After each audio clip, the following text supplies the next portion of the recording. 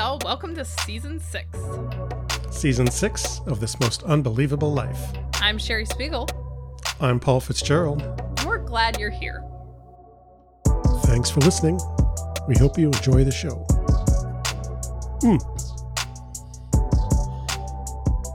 Hello, Dr. Fitzgerald. Hello, Dr. Spiegel. I was going to ask, is this like a rock, paper, scissors situation, or are we just going to go right in? No, I was ready. It's my turn. I'm as surprised as anyone when I find out who's going to talk first. Yeah, sometimes it just depends on, like, what my mood is like. Sometimes I'll just stare at you until, like, it bullies you into going first. Yeah, we do this 1, 2, 3, go, and then we like mutually press record buttons on both of our sides and we start this.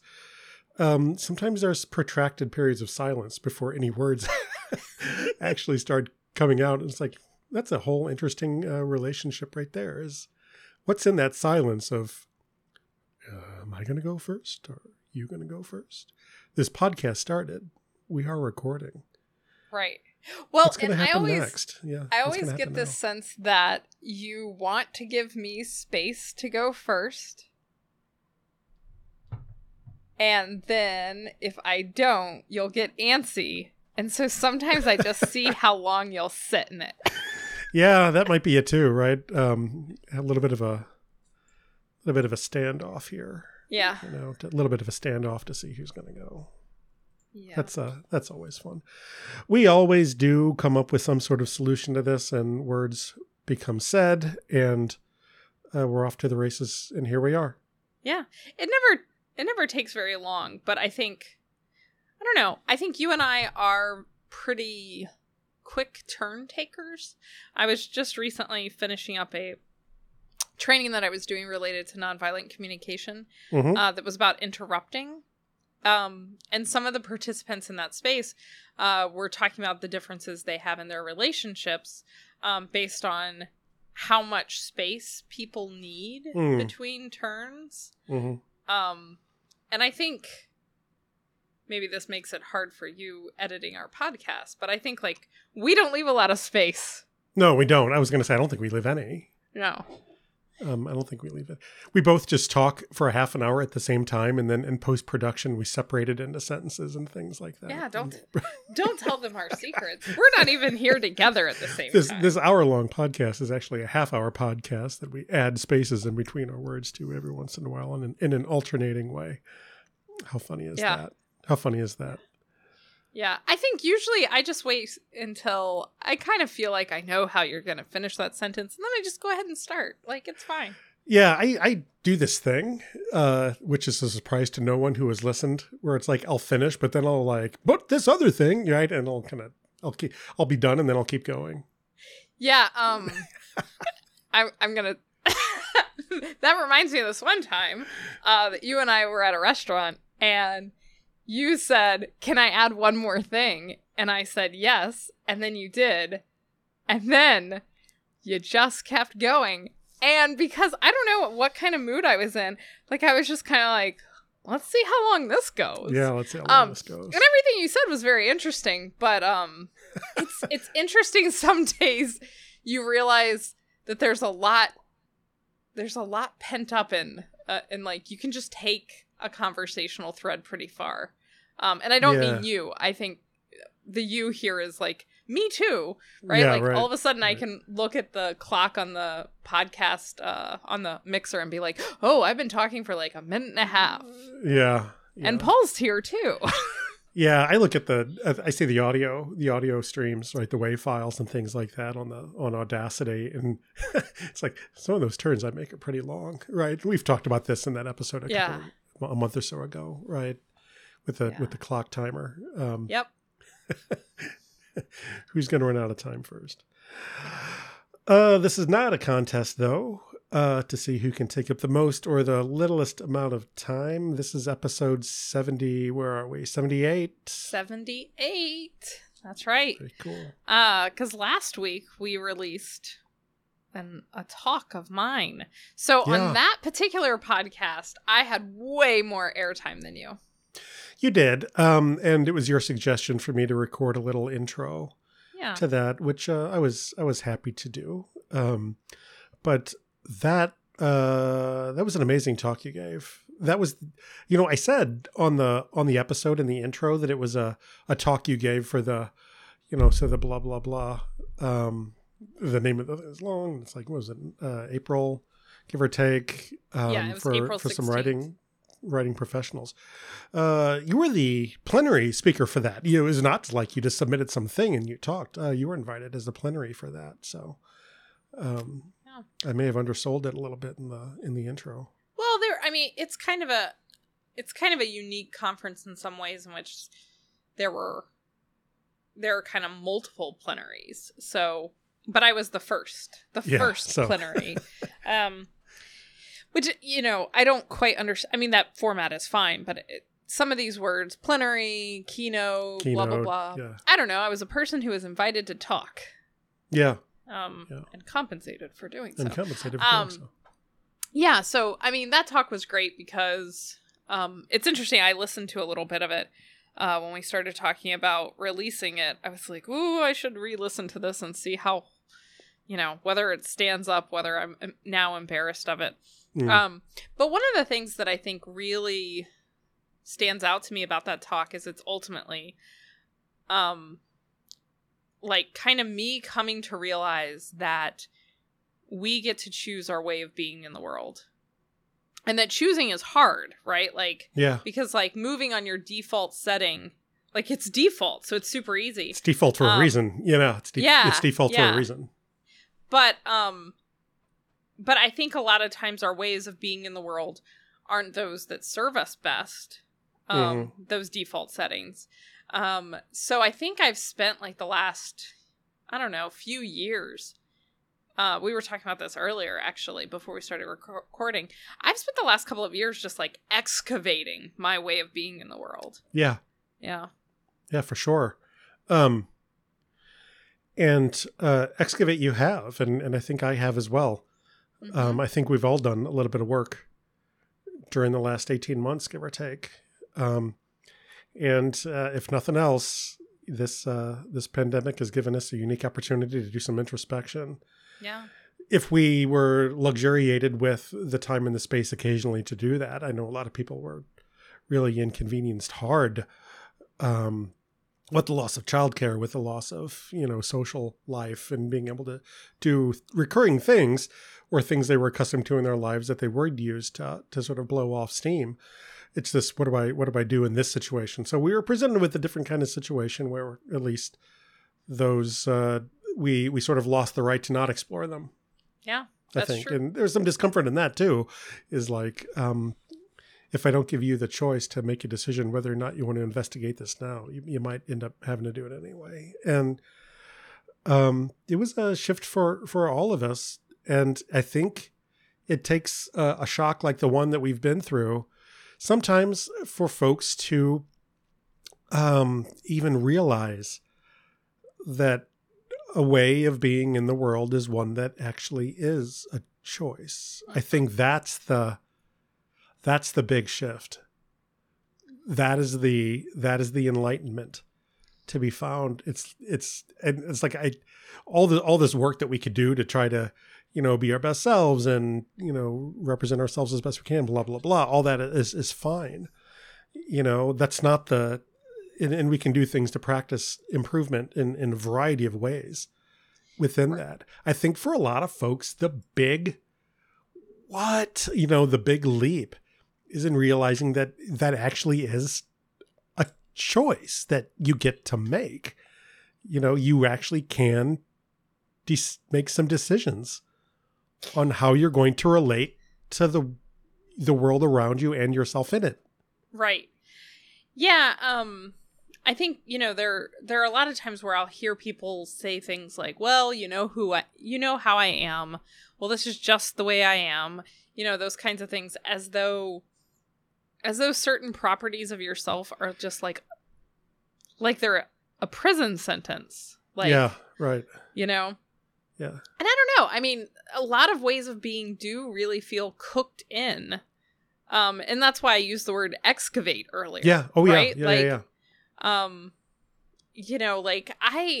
when I went on the silent retreat, what was that, 2 months ago now? One of the things I became really aware of is how much fear was a dominant part of my way of being in the world. Mm-hmm. Like, I moved through the world with fear being my default setting. Like, I would get up in the morning and it was almost like, well, what do I have to be afraid of today? Yeah, right.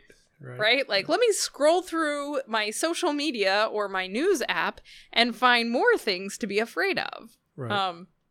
Let me Google every symptom I've ever had so I can be afraid of my body. Like, yeah, right. I mean, right. And I think a lot of people might find some recognition in that. I think especially, you know, as we're living through a pandemic, as the news is what it is, you can choose fear pretty easily. It's not that there is a lack of buffet items to choose from. Yeah, I think if you don't, if who would? Who would choose fear as the way to start? You know, who would choose fear as their baseline? Maybe there's some long-suffering folks out there who make that decision. That's fine. Right. But if waking up neutral, you know, sort of baseline body-centered hypochondria with a side of morning news telling us what we should be concerned about today is enough to wire that in, you know, as a baseline for sure. And so, you know, I'm going to watch the news or read the news in the morning and find out what I'm supposed to be concerned about, because it's so rarely good that gets airplay and clicks and things like that. And you know, that day after day after day is certainly going to wire, I think, some patterns of thinking in anyone, to the point where it's like, no, you don't have to think about it. It's going to be the way that it is. And one of my, I almost said favorite, maybe it's my one of my least favorite things that, well, if you're in a conversation with me and you want the conversation to, I've done that many times. yeah, such as right now. And you want the conversation to come to like a screeching halt, well, I'll do a patented Paul version of whoa, hang on a second. Whoa, let's hang on for a second. That would be somebody saying to me, this person makes me, and then fill in the blank. This person makes me mad. This person makes me happy. This person makes me frustrated. This person makes me, you know, whatever it might be, good or bad, easy or difficult, neutral, whatever it would be, you know. And I'm just like, hang on a second, you know. And what comes out of my mouth after that, some people just find unbelievable, which is, why do you give your power away like that? You know, why'd you give your power away to that person? Like, what are you talking about? It's like, that person is not making you mad. That's not that person that's doing that. That's you. And you can make a choice in this. And it's true for the good stuff too. You know, I think as a person who spent very little time alone most of her life, I think I've spent a lot of time thinking about like happiness and safety as being things that are constructed by other people for me to experience. So like, this person makes me feel safe. This person makes me happy. And it was like a real rude awakening the day I realized, no one else is going to make me feel safe in this life. And I mean, there's a lot of things that make me feel unsafe, but one of the things that's true is I'm the only person who knows when the trigger like happens, when the flip switches, or when the flip switches, when the switch flips. Does it work both ways? You could have just gone on and I never would have thought twice about it. So maybe it does. Maybe it does. But whatever, you know, as we flip the switch, when that happens within me, I'm the only one that knows. I'm the only one who knows where the switch is. So because of that, like, I'm kind of responsible for managing how it gets flipped, right? Yeah. Which, I mean, that's not to say, like, I can't be afraid unless I give other people permission to make me feel, like, it's not that exactly, but it's, the other day I was with a friend of mine and he asked, what's missing in this moment, right? And, the answer was nothing. Like, we were sitting on a beach, we were about to go to a show, like, absolutely nothing was missing in this moment, except, actually, technically, my husband's glasses, because he had lost them in the water. But, I mean, even that, like, he was still fine, right? And he knew exactly where they were. They were in the ocean. Yeah, exactly. So I think that that's, like, a healthy thing to be able to do, is to, like, sit and ask, like, what's missing in this moment? Right. For me, who's always kind of struggled with fear and a lack of safety, one of the questions I've come to ask myself is, what is there to be afraid of in this moment? Right? Like, right now. And so, like, I'll do a little look around and, a lot of times I'm not being attacked by cheetahs. Like, more often than not. It's only been that couple of times. Just the couple, yeah. And that cheetah oftentimes wears like a professional suit and things like that when they do it. But yeah, so people, when they talk about, or when they ask me about, how that kind of that change can get made, right? Just from going from the world is something that's happening to me. Because that's ultimately what this is. It's a difference between the world is happening to me versus I'm participating in the experience that is happening around me. And it's like, it sounds like a little semantic thing. It is not, right? I mean, that's the difference between everything and nothing, if you ask me, right? And how do you do it? How do you actually start to make that kind of that change to where you're starting to realize that more is up to you than you may have given it credit for. And I start with, let's talk about the way that you talk about things. Right. What are the words you use? Because your words betray you. And how you're really feeling about stuff. If you say this person makes me mad, and it's like, well, what I really meant was, it's like, no, you meant that you put the responsibility of your mental state and your anger, you gave that to another person. And they're misusing it. And the answer is to take it back.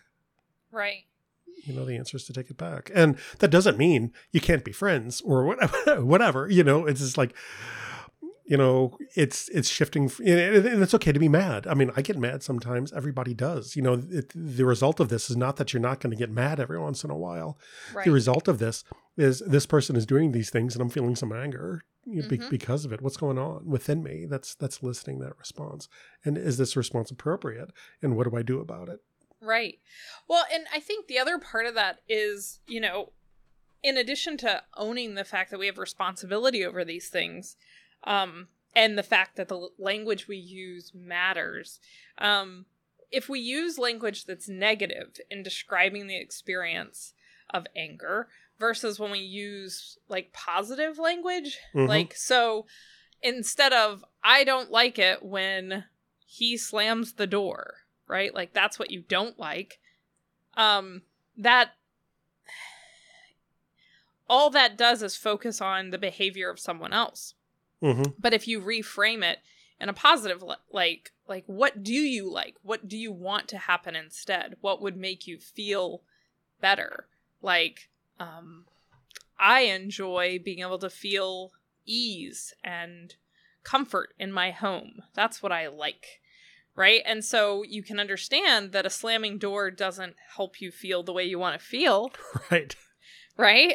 But then that gets at the need. Like, you don't need someone to stop slamming a door. What you need is ease. Yeah. Right. And so it changes the conversation away from, stop being an asshole who doesn't care about me, to, can you help me feel ease? Right. But it is still on you. Like, like, whatever it is that's angering you, it's about what's happening within you. Yeah. So even if the door slamming does upset you, like, so what happens when you pause and then a couple seconds later, like, how long does that pain go on? You know what I mean? Yeah. Like, it's... Yeah. I think it's reaction versus response. Because that's it. I mean, ultimately, because I mean, you think about what the observation here is that the door has been slammed. Yeah. You know, let's start there. It's like, wow, the door has been slammed, and it has been slammed by this person. Mm-hmm. And I'm finding that observation to be somewhat challenging in the way that I'm feeling right now. Mm-hmm. What of my needs, preferences, what of my preferred ways that I want to be right now in the context I am, like what of who I am right now is being challenged or threatened by that observation. Yeah. You know, and it is like, I shouldn't have to feel threatened at home.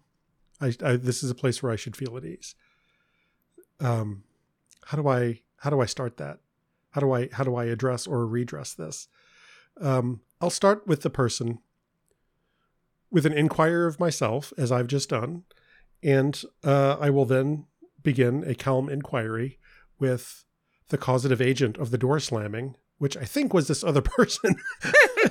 Yeah. Who I'm not going to go and yell at, right? I'm just like, I notice you slammed the door, you know, and what's you know. Right. Clearly there's something going on. Let's have a chat, you know. Yeah, and I think, you know, one thing to be done in that situation is if you notice, ooh, I really like ease, and in that moment I didn't experience that. Then the next thought can be, is there something else I can do that's going to help give me ease in this moment? Like, what can I do? Can I, you know, snuggle up on a blanket for a second? Like, because the door has been slammed, you can't unslam it. Yeah, right. Right? So right. How do you get a little bit of ease? Get that need met, like, because, you know, especially, like, because I startle pretty easily. Eric does not slam doors, though. I would like that to be on record. Yeah, this is a hypothetical. Right. But, you know, like, if you can identify the need and tend to it, and then you can think about, okay, like, now what do I need from this person? You know, is there a need there? Or is it just, ugh, I didn't like that. Now it's over. No, it's over. I found that my ability to respond in situations like that are more productive when I take a second. Yeah. Imagine that. Mm-hmm. You know, it's like, if I just, you know what, I'm just going to like hang out just for a second and do a little scan, get my body straight, and then I'll go from there, right? The odds of me doing something productive, or at least not making it worse, goes up significantly if I do exactly that. It's like, I'm going to get a drink of water, take a couple of breaths, and we can sort of go from there. Yeah. And, you know, in that pause, one realizes that this person didn't make me mad. It's like, yeah, if you can't do anything about that other person, what you can do is about yourself, and your way of being can be unwound from, I'm going to react and, you know, all over this person, to, you know what, I'm going to pause for a second, take some responsibility for myself, and go with what's best. Yeah. How do I take my way of being in this world, convert it into how I feel, how I relate, and what I'm going to do. Right. Yeah. I mean, it's so interesting, like, just observing how much control one really does have. Like, you know, when Eric lost his glasses in the ocean a couple of days ago, last week, like, I knew, like, I could almost watch myself responding to that situation. I could watch myself watching him respond to that situation. Mm-hmm. And I know that if that had happened a year ago, he and I would have melted down. Mm-hmm. Right? And, like, we were in the water and he was like, my glasses are gone. Shit. And then, like, I mean, he spent 2 days without them. I ended up being his eyes for the most part. And I kept checking, like, are you okay? Are you? Yeah. Like, you know, it is what it is. Like, you know, we could either spend a lot of time and energy being, like,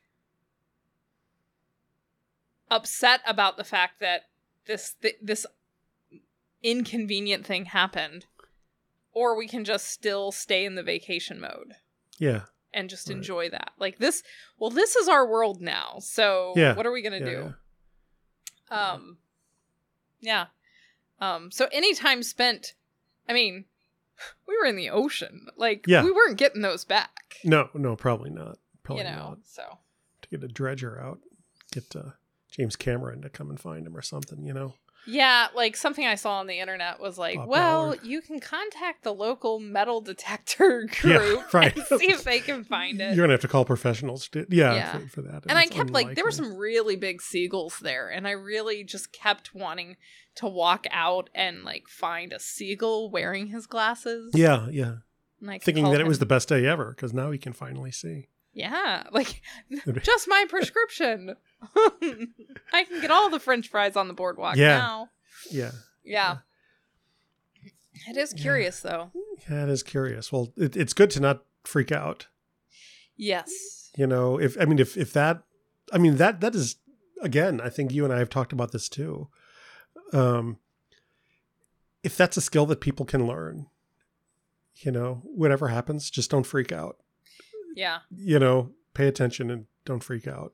Well, and, you know, that's the other thing that I used to do a lot is not only would I freak out, but I would do this thing that would cause me to re-experience the freak out over and over. You know, so it's not enough like that Eric lost his glasses, for example, but I would do this thing where something unfortunate would happen and then I would tell the story over and over and over again.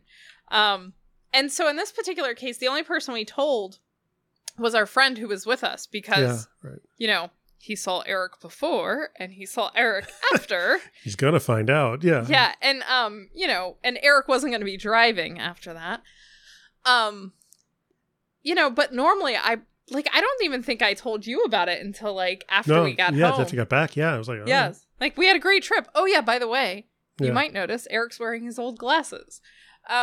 It didn't become the trip. You know, It Yeah. didn't become the whole week. It didn't become the whole. Yeah. I mean, the other thing that happened is the Airbnb that we stayed at was absolutely abysmal. It was not as promised at all. And I'm currently going through the motions to try to get a partial refund. Like, Oh, wow. yeah, Oh, it was wow. that bad. But it was also walking distance to the beach. And so it's like, yeah, I couldn't use the microwave, but I could walk to the beach. Here's an upside. So, yeah, it's just like you get to choose. You get to Not whether or choose. not you were going to microwave something, though. Yeah.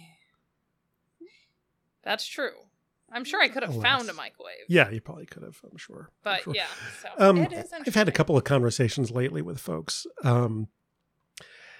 who are kind of going through some observations about stuff that might be happening next. I mean, there's a lot going on. Mhm. Listener, just so you know, there's a lot going on these days. If you had not known that yet, there it is. Your public service announcement for the day. What I love about that is even if somebody listens to this in 3 years, that'll still be Yeah, true. it'll still be true. So what can I say, folks? Stuff happens. Mhm. And stuff that they know well, nothing that's not being anticipated, but still it arising with fear, with like people. They're saying it's like they're scared about this thing. They're harboring a lot of fear Mhm. about this thing that's about to happen. Mostly, sort of in the context of being in a large or moderate-sized groups of people again, Mm. right? Coming out of a state of sequestering, you know, from the pandemic, and now once again by either choice or coercion, or that's just the way things sort of have to be, they're finding themselves going to a situation where they're going to be around a lot of people again, and that's bringing up some. I sort of want to kind of moderate it a little bit and say hesitancy, but that's not the word they're using, Mhm. right? They're saying they're scared. You Yeah. know, they're feeling a lot of fear, you know, and there's the phrase scared shitless was one that someone used. Really afraid was something that somebody else said. Mhm. So it was pronounced enough that they're bringing it up without me asking. It's like I'm getting a text in the, you know, at 11 o'clock at night or, you know, 5 o'clock in the morning from somebody, you know, saying Yeah. that they're really scared. And that it's like, I don't know what's going on. I don't know why I've done this before, but I'm really freaked out, and I'm really feeling scared and some fear about this. And what does one do? And I have my way of approaching that conversation with them.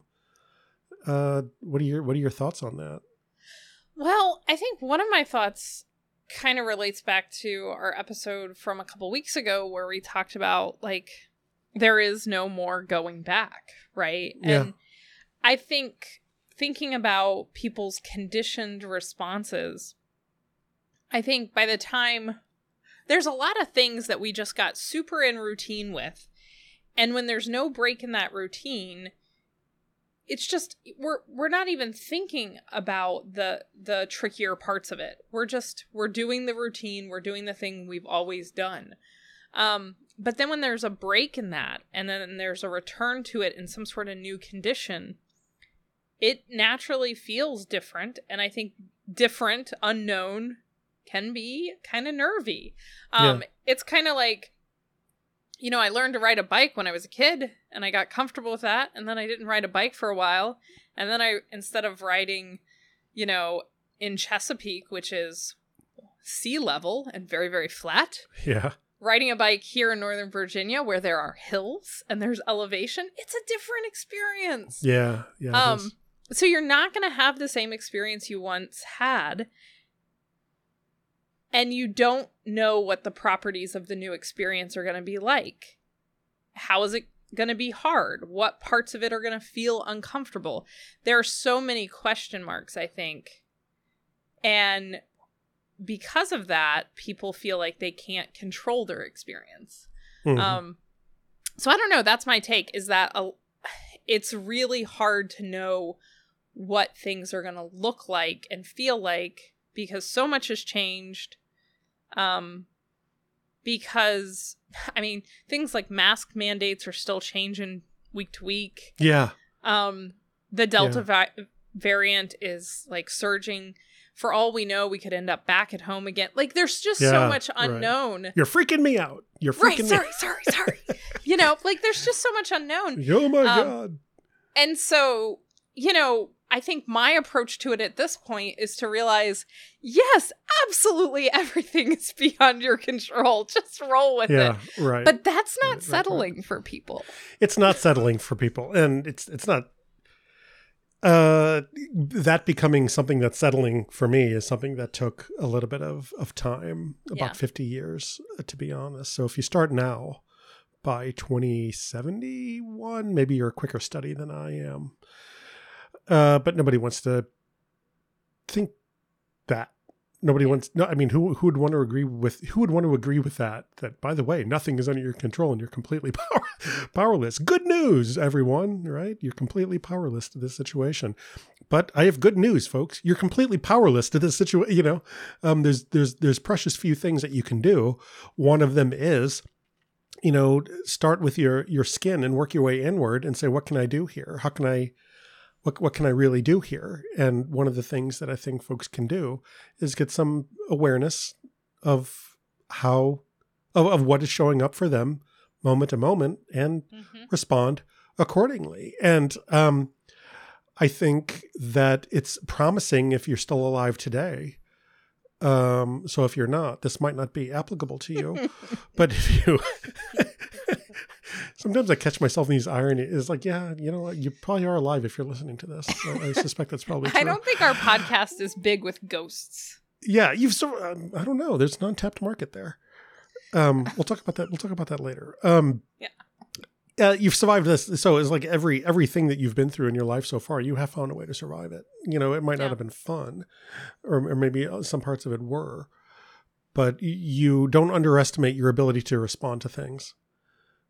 Because, your ability to respond to things in ways that led you to still be in a position where you're anticipating things happening, for better or for worse, and you have an emotional or body-based response to those things as you relate to them. That's promising, right? That's promising. Give yourself some credit. You're still here. And it's like, you don't have to do anything magical. You can start right there and come up with some good stuff. What is this fear though that I'm feeling? What is this fear that someone might be feeling, and this unexpected stuff that comes up? And that's a separate conversation, which we can sort of take apart a little bit about what that fear really is, and what it really represents. But it doesn't necessarily have to be something bad that means that something is wrong, that we therefore need to chase away, or we need to find a way to get rid of it, or we need to bury it, or we need to, beat ourselves up for the perceived idiocy of feeling, why am I afraid of this? I've done it before. It's like, well, you just are. So what, what wisdom can we bring to this? Let's have some compassion for how we feel, and what wisdom can we bring to it? And let it, if it's there, you might as well hang out. Yeah. Well, it came all this way. Yeah. To see you, why not hang out? Yeah. Make it some tea. Make it some tea. Yeah. Yeah.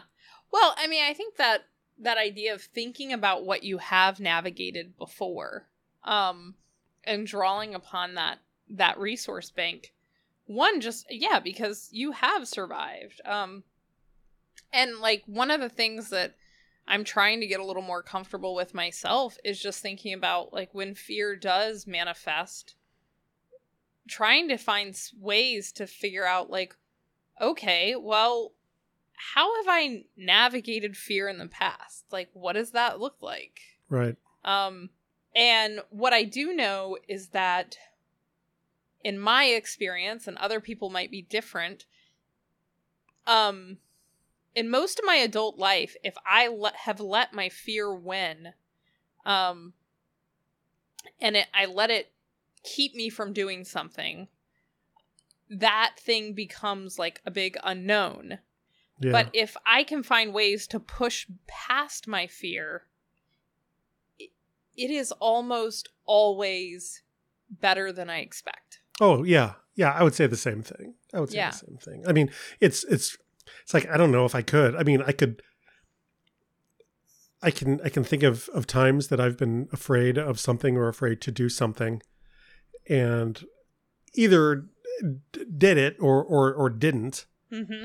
I really can't speak to what would have happened if I would have done the things that I didn't, but I can speak to the outcomes of the things that I did, regardless of the fear, right? And it's like,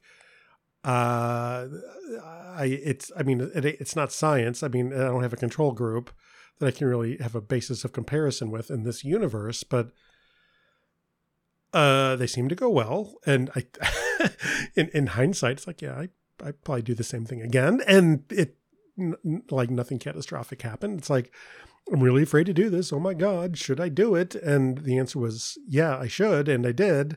And like, it seemed to go okay. I don't know. I'm sort of glad that I did, because I mean, it feels like accomplishment or being proud of doing something, I guess. Mm-hmm. It takes guts to drop a graduate school application in the mailbox. I mean, it takes guts to eat pufferfish. It takes, I guess those are different experiences. I'm not sure. I mean, it takes guts to, ride all the roller coasters on the Las Vegas Strip on your 40th birthday. Would I do that again? No, I would. I've become not a fan of heights, and it's like, I don't know, it's for the young. What can I say? But I did, and it's like, yeah, it was cool. I did it, and did I enjoy it? I'm not sure, but it seemed like a hoot at the time. I don't like heights. Yeah, that's just out there. It's like I don't love it, and the most, like, I think the most terrifying experience I've ever had in my life. And if you've talked to me about what I fear, you may have heard this story before. We were in London, I guess, when I was a graduate student. It's probably about almost 15 or 20 years ago at this point. I was doing some work at the museum over there, the Natural History Museum in London. And so on the weekends, you do a little visiting of stuff, and we went up to the top of St. Paul's Cathedral. And if anybody has ever been there and done that, on the way up, you're going up this steel grate staircase between the inner dome and the outer dome of St. Paul's. And it's like, you can look down through the grate I'm getting twitchy just talking about it. You can look down through the grate of the steps because they're like, it's like the sidewalk grates, you know? Yeah. But it's a couple 100 feet. You know? It's not like, and it's like, if I go off of these stairs, I'm going to go right through that inner thing. And then it's about 200-foot drop to a marble floor. And there might be services going on. I'm not sure. And it would be really embarrassing if I did that. It's like some dude just like falls through the ceiling of St. Paul's. Embarrassing is the word you choose here. Just go on. Yeah, but it's like, fear of dying. It's like, that's one thing, but fear of embarrassment. I look like an idiot. I look like an idiot. Hopefully I wear clean underwear for this because I'm going to die on the floor of St. Paul's after falling through the ceiling. I just didn't love it. It's like it was everything I could do to get my leg to go from one step to the next. I was like holding onto the railing, like trying to act all cool, because there were people behind me and stuff. It's like, yep, we're just going to walk up these stairs. It's going to be fine. And it's like, whoa, boy. I don't want to know what my blood pressure was at the time, but it was high. It's like once I got up to the top of it and was outside, I was fine.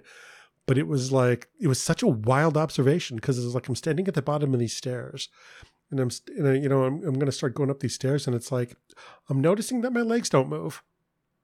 It's like I'm noticing that there's no real internally normal effort-free thing that I can do to physically get my legs to move. That just won't do it. Weird. And it's like when I was a kid, I was fine with heights. It's like, oh no, I was fine. But it's like the older I get, it's like, I don't know, I just don't love them. Airplanes, I'm fine. So it's not like, it's something about being a fall risk. Looking down. Something about looking down. I just don't. I'm starting to not love it. And is that fear? It's phobia. Fine, I get it. But with any of this, I think the same approach can sort of be taken. It's like, wow, this is curious. I'm a little freaked out right now. Says, hang on a minute. What's really happening here? Am I in immediate physical danger here? No, I'm not. What am I really afraid of here? And with the height phobia thing, the answer is I really have no idea what it would be. But the anxiety that comes along with putting yourself out there, going under the limb, you're going to do something that's going to be challenging if you do it right. I mean, college isn't supposed to be easy. You're supposed to learn stuff, and learning is uncomfortable because it challenges who we are a little bit if we do it right. My failure may be a public spectacle, and my parents and everybody are expecting me to do well, and blah, blah, blah, all this sort of junk kind of gets tied in. Yet you're this physical body having this pseudo-spiritual experience, and whatever happens, you're going to have to move your body in a particular way to achieve or not an outcome. So how do I move my body now in a way that is productive in spite of the fact that this doesn't feel particularly easy what I'm trying to do? And it's not always easy. No, it's not. And I mean, I think one of the hard things about fear is it's not always rational, right? And I think that's part of what many people probably have a real lack of tolerance for is like you're going up those stairs, and probably that many people have gone up and down those stairs, and few of them have found themselves on the floor of the cathedral, right? Very few.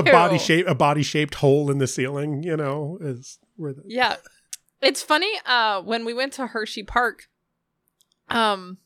we rode a few roller coasters before it started lightning or whatever. Right. Last week while I was on vacation. And one of the coasters we went on, they were, checking everybody's harness individually right before we went. And this woman, she checks mine.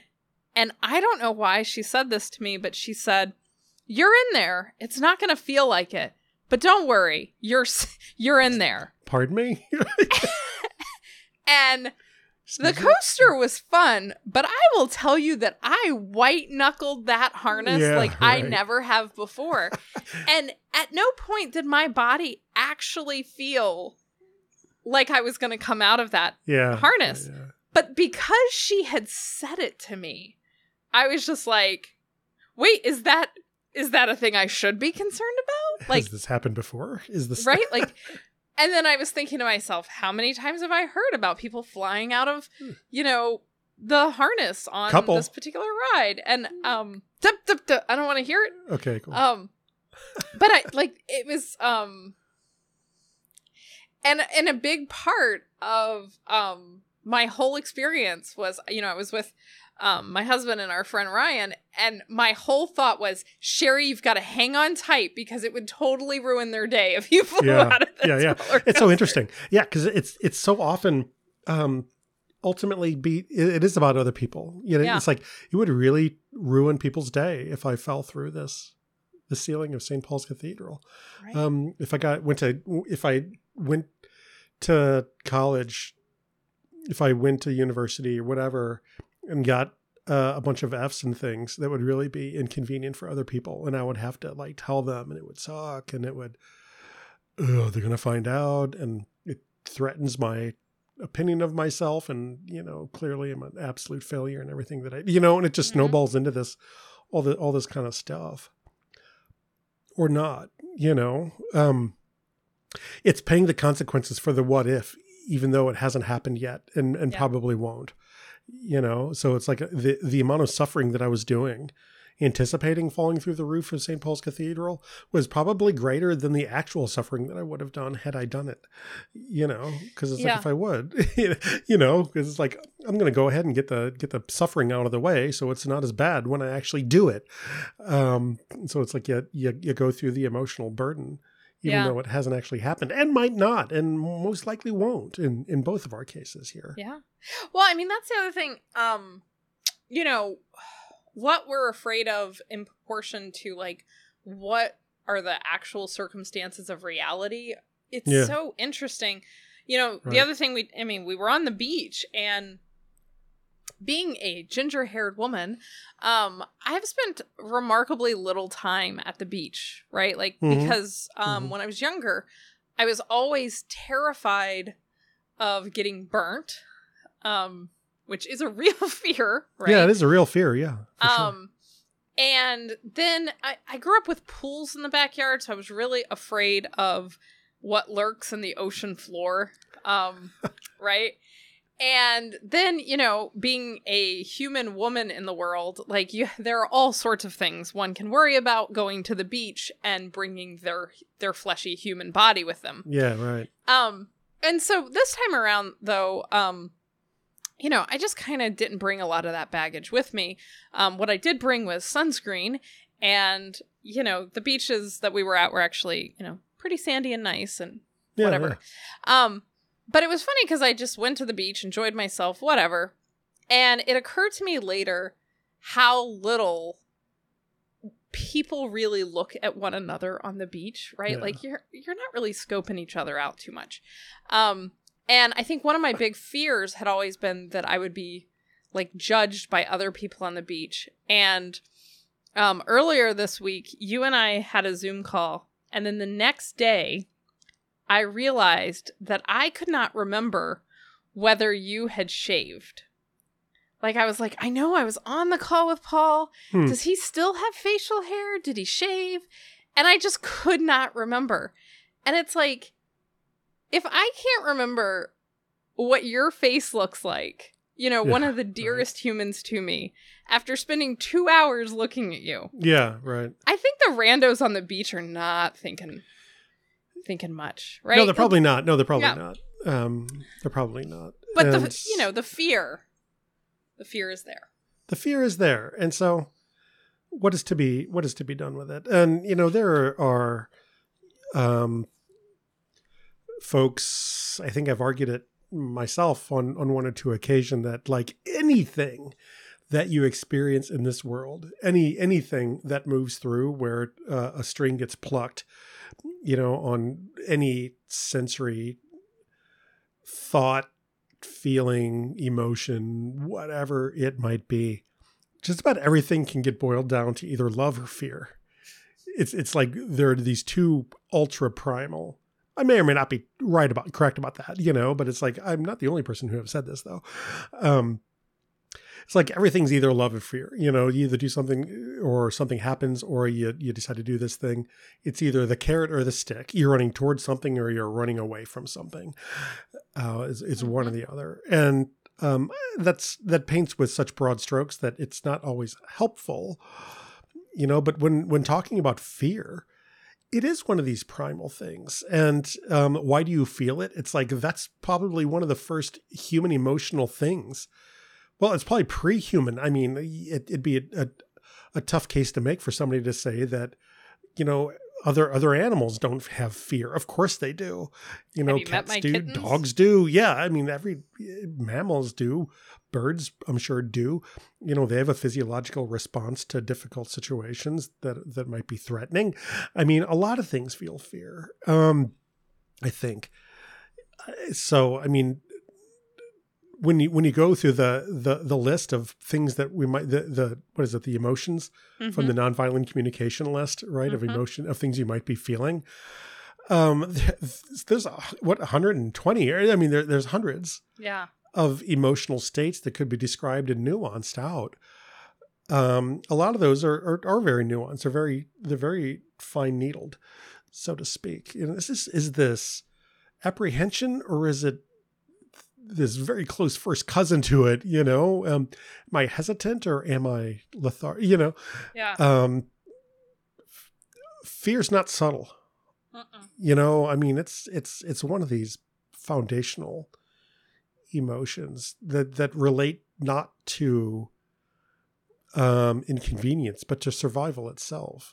Yeah. It's like if it's inconvenient that I fall through St. Paul's ceiling, or if it's inconvenient that glasses are lost in the ocean, if it's inconvenient that I get a C instead of an A in this class, that's fine. But it doesn't feel like, wow, that could be inconvenient. It feels like fear. Yeah. So it's primal identity and view of self that is being threatened with things, some of which might be a little more riskier than others, but some are not. Yeah. Well, I mean, fear, just like anger, just like shame. I mean, it's instructive, right? Like if fear is talking to you, it has something to say. With your identity, right? And with your physical person, some foundational part of you. Right. And you may not be able to uncover it, but like whatever that fear is, probably is trying to keep you alive. Yeah, exactly. So it's like, this is like, how do I survive on the African savannas 200,000 years ago? It's like, there are lions, there are hyenas, there are, things out, there are venomous snakes, there are parasites, there are, I mean, there are things out there that literally will physically kill you. Right. Well, and I mean, in that respect, like, the fear, like, oh, glass is gone, I won't be able to see the herd to stay with them to stay safe, know? Right. That sea, if I don't do well, then I won't be perceived as being worthy of being part of the herd. I mean, it all makes sense, except we're not actually herd animals. I think, like, we can extend a lot more. I don't know, like maybe this is just really Pollyanna, but I just think given the opportunity, we can take better care of ourselves and one another than we sometimes give ourselves credit for. So like, you get a C in a college class, what's really going to happen next? Yeah. Right? Like, how will you learn to accept the human that you are as a person who got a C in a class?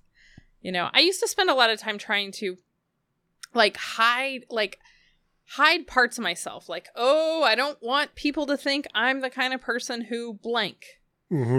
And I've really started responding to myself when I say that kind of thing with, well, Sherry, you are the kind of person who does that, right? Yeah. Like, if I can accept that and have compassion with myself for the fact that, yep, you know what? Sometimes you do have dirty dishes in your sink. Mm-hmm. If I can accept myself for it, then I don't know. It just makes the fear of the judgment, the fear of whatever it is we're running from, easier to swallow. Yeah. And, you know, it has been said that the strongest of all fear, right, is fear of the dark. You know, fear of the dark. And I think the only fear there is fear of the dark, right? It's not because, you know, the Wolfman is in the dark corner of the room. You don't know what's in the dark corner. You don't know what's there. If you knew it was the Wolfgang or the Wolfman, if you knew Dracula was in the dark room, I don't think you would be afraid as you are not knowing what's in the dark room, even though it might be nothing. It's like you're more afraid of the dark room because you don't know what's in it than you would be a dark room if you did know what was in it and it was dangerous. It's like going to this dark room where you can't see anything. And it's like, no, I'm not going in there. It's like, go in this dark room. The Wolfman's in there. It's like, oh, okay. You know, I think you'd waltz right in because it's like, at least you know what the danger is. And that takes the fear out of it.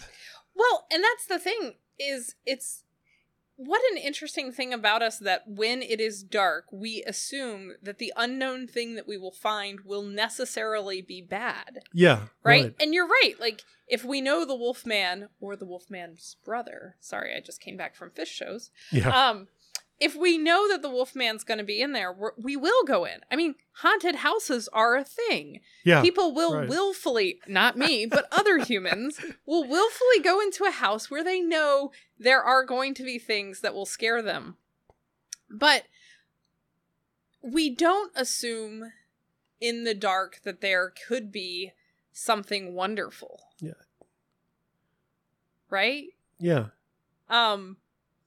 Again, going back to I really got a lot out of my vacation. Yeah.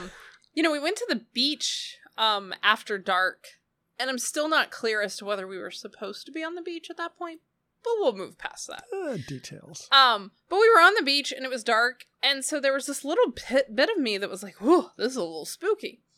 And I couldn't see very far. But the unexpected thing that I did see was a shooting star. Ooh. Right? Beautiful. But when I went out to the beach that night, I didn't think, oh, what if I see a shooting star? You know? Yeah. It was, I don't know what I was expecting to see on the beach, really. But yeah, it's a weird thing. When faced with unknowns, why is it that we say, oh, what's going to happen? Not like, ooh, what if something wonderful happens? Yeah, what if something wonderful happens? Yeah. And I think that just really does go back to, I say just like it's easy, you know, it's not. It just goes back to, it's like there were things in the dark that were dangerous a long time ago. And that's the brain you got, you know, it's like. And there still are, to be clear. And there still are. Yeah. And that's the brain you got. And it's just doing its best at trying to keep you safe. Right. If somebody just said, hey, go in the dark room, there's cake. It's like, oh, sign me up, you know. It's like I'll be the first in there trying to find that cake, but that's not what we get, right? And by the darkness, I mean we have the darkness that is present in the room in front of us, and we don't know what's in there, and that makes it scary. We have the darkness of not knowing what's going to happen next, you know, that makes it equivalently scary, you know. The darkness of space is equivalent to the darkness of time. I don't know if anybody's ever said that before, but it just sort of came to me. But it's sort of true, you know. It's like, I don't know what's going to happen tomorrow. Yeah. Neither do I. We'll find out. Yeah. What, you know, the only thing I can assure you is that it's probably out of your control. So just roll with it. You know, just roll with it. Yeah. Because what's the alternative? Yeah, I know. Lock yourself in your room all day. Yeah. Never do anything. Yeah. I mean, I'm very intimately aware of fear, not to the point that I'm going to like walk through all the fears that I have, because we don't have that kind of kind of time. Right. Right. But I mean, things like, oh, like, how is this going to end? What if this person, abandons me or whatever? Like, all the assumptions there are always like, it's this negative bias, right? Like, I don't know. Fear of going to the dentist. It's like the only bad thing that happened was nothing. I walked out 15 minutes later, 20 minutes later with clean teeth, and a new toothbrush. It's like, why was I so hesitant to do this? What was all of that about? It's like, because he was going to chastise you for going into rooms with cake in them. That's the worst part. It's like, I don't appreciate being doctor shamed. It's like, just do what you got to do. And you don't need to tell me that I need to lose a couple of pounds. I know. Pardon me, I'll edit that out. But it's like... But it's like, I know I need to floss. Fine, just do your do your dentist job, and I'll do my lay here job, and we'll all be fine. Yeah, it's like you're afraid if you fell from the cathedral that somebody would have been like, "See, you shouldn't have leaned on that banister." Shouldn't have leaned on that banister. It was rickety. Yeah, I don't like this. I didn't like it. It's like yeah. I was not a fan. Yeah, I don't always love the things that are height-oriented. Like roller coasters, I'm usually okay with. Though, that particular one where the lady's like, yeah, you probably won't fall out. This will be great. That did bristle me.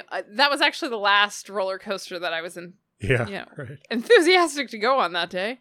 After the lightning started, I was like, oh, darn. I'd rather get electrocuted by the lightning than... Anyway. Fear is interesting, though. It is interesting. Yeah. I'm not sure why I'm not sure why the fear of heights is getting more, it seems to be, it's not like rapidly getting worse, but I don't know. It's like the older I get, the more I just don't like it. Yeah. And maybe that's the older I get, the more I don't like it. So the more I avoid it. So the more I get used to not encountering it, which means the more that I don't like it when I do encounter it. It might be part of a self-propagating sort of loop kind of thing. I don't know. I wonder, this would be like to paint you in a very good light, but maybe, which clearly I wouldn't want to do. But I wonder, like, I don't know, the more I get grounded, right, the less I feel the compulsion to be, flying through the air, right? Like, I wonder how much, like, the sense that being grounded is important. And when you're not grounded, like, literally on a rickety, like, you spend so much of your life working on grounding that willfully leaving grounding behind seems... It's not what you're conditioned to do anymore. No, it's not what you're conditioned to do anymore. Yeah, for sure. So. I'm all right with the ocean, night or day. I don't like... lakes creep me out. Lakes creep me out. And I think I do know why. How do you feel about rivers? Rivers are fine.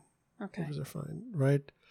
We could have had a stopping point in our relationship there. It's still potentially stagnant water.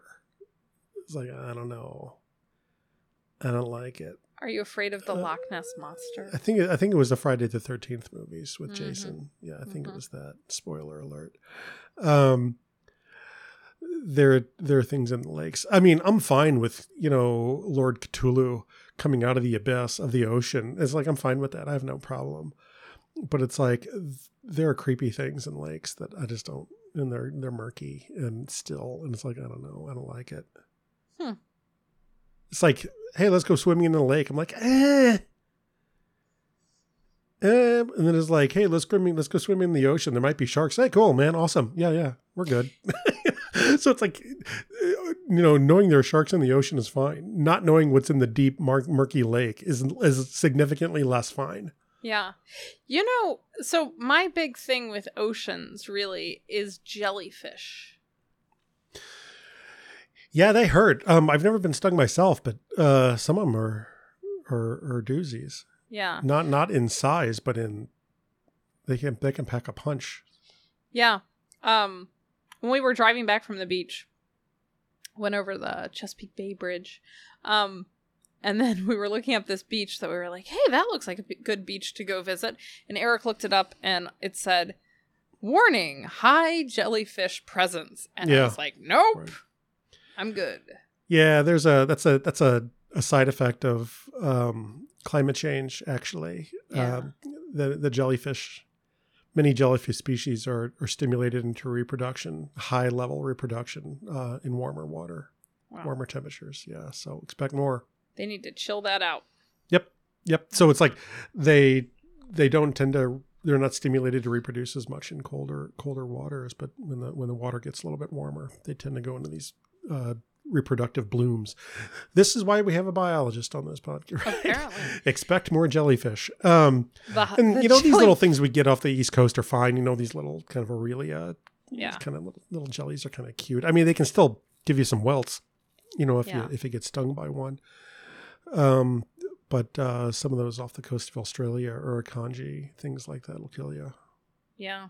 Tiny little things that you can't see in the ocean that'll,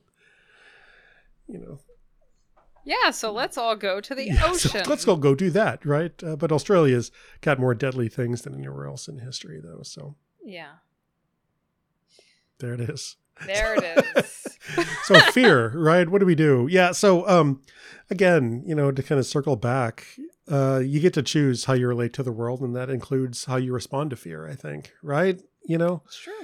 And you do sort of reserve this right to make a decision on how you want to respond to fear. Mm-hmm. And what it is informative, like you said, right? What's going on here? What's the basis of this? And, it can lead to some self-discovery, and it's not something necessarily to run away from. It's informative. Yeah. And what's unique about fear is that it informs you loudly. Mm-hmm. It's not like a whisper in your ear. It's like, hey, just so you know, something's going on. It's like, bah, it's loud. Yeah. Yeah. Yeah. I mean, I think the awareness there, like fear, spending some time with fear and understanding it, understanding fear helps you to navigate it. Right. Yeah, like, right. I'm not one for like thinking everybody should just go face your fears, emerging therapy or whatever, power through or whatever. But I think spending time being aware of like, what are the properties of this fear? How does it manifest? What does it feel like? Where do you feel it in your body? Like all of that's good work to do. And I used to just try to block it out or numb it or, basically just run from it all the time. But getting to know it, makes it a lot easier to navigate, I think. Yeah, for sure. And getting familiar with what it feels like. Just being able to say, this is fear. This is what fear feels like. How does it show up in my body? Yeah. What are the physical properties of it? So at least I can become more comfortable and familiar with that. So at least it's not, you're not trying to navigate the physical sensation of it along with everything else that comes with it. Right.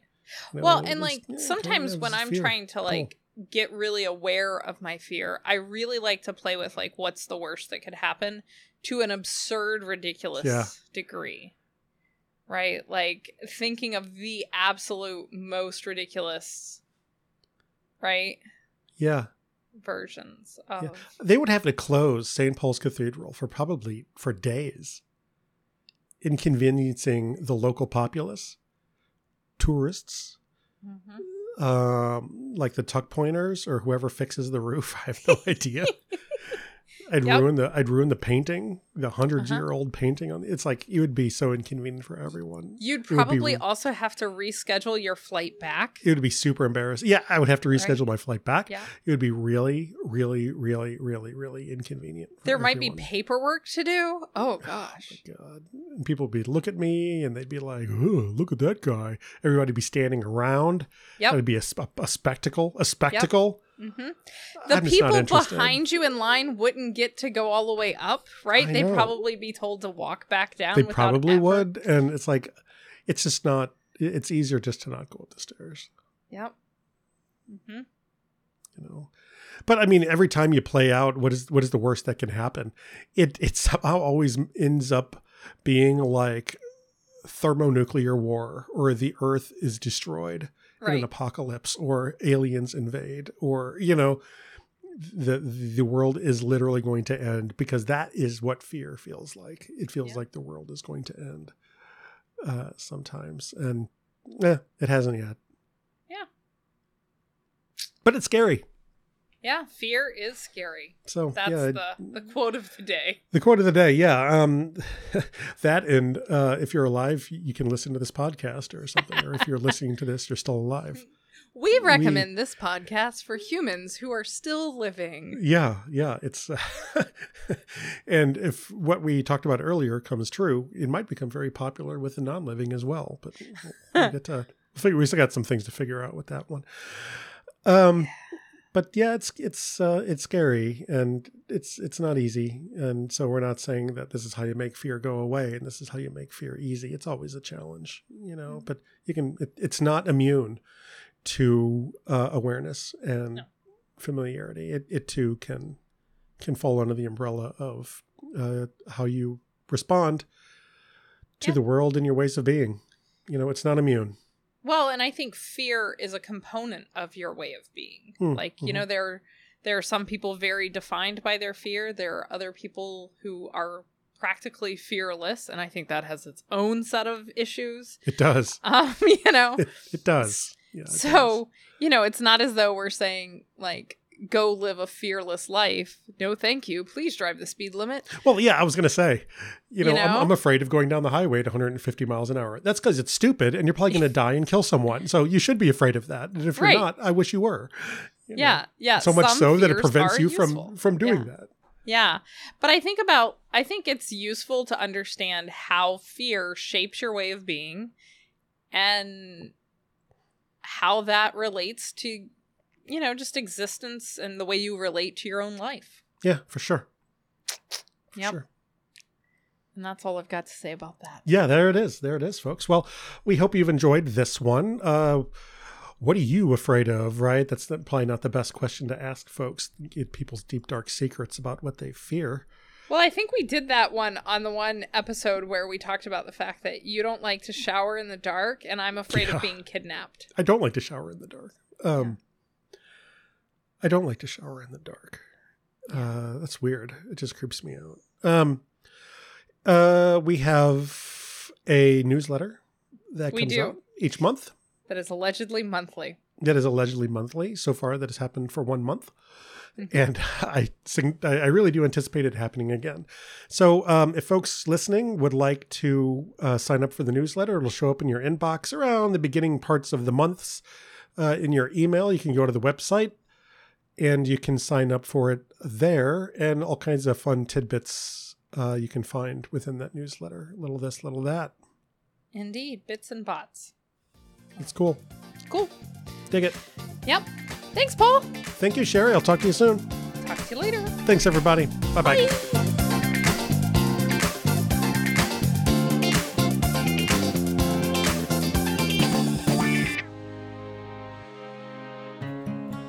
This podcast is produced by Sherry Spiegel, Paul Fitzgerald, and This Most Unbelievable Life.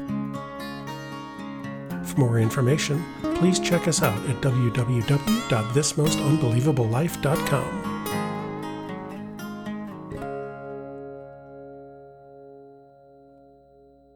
Paul and Sherry have a podcast. Yes. Yes. Cool.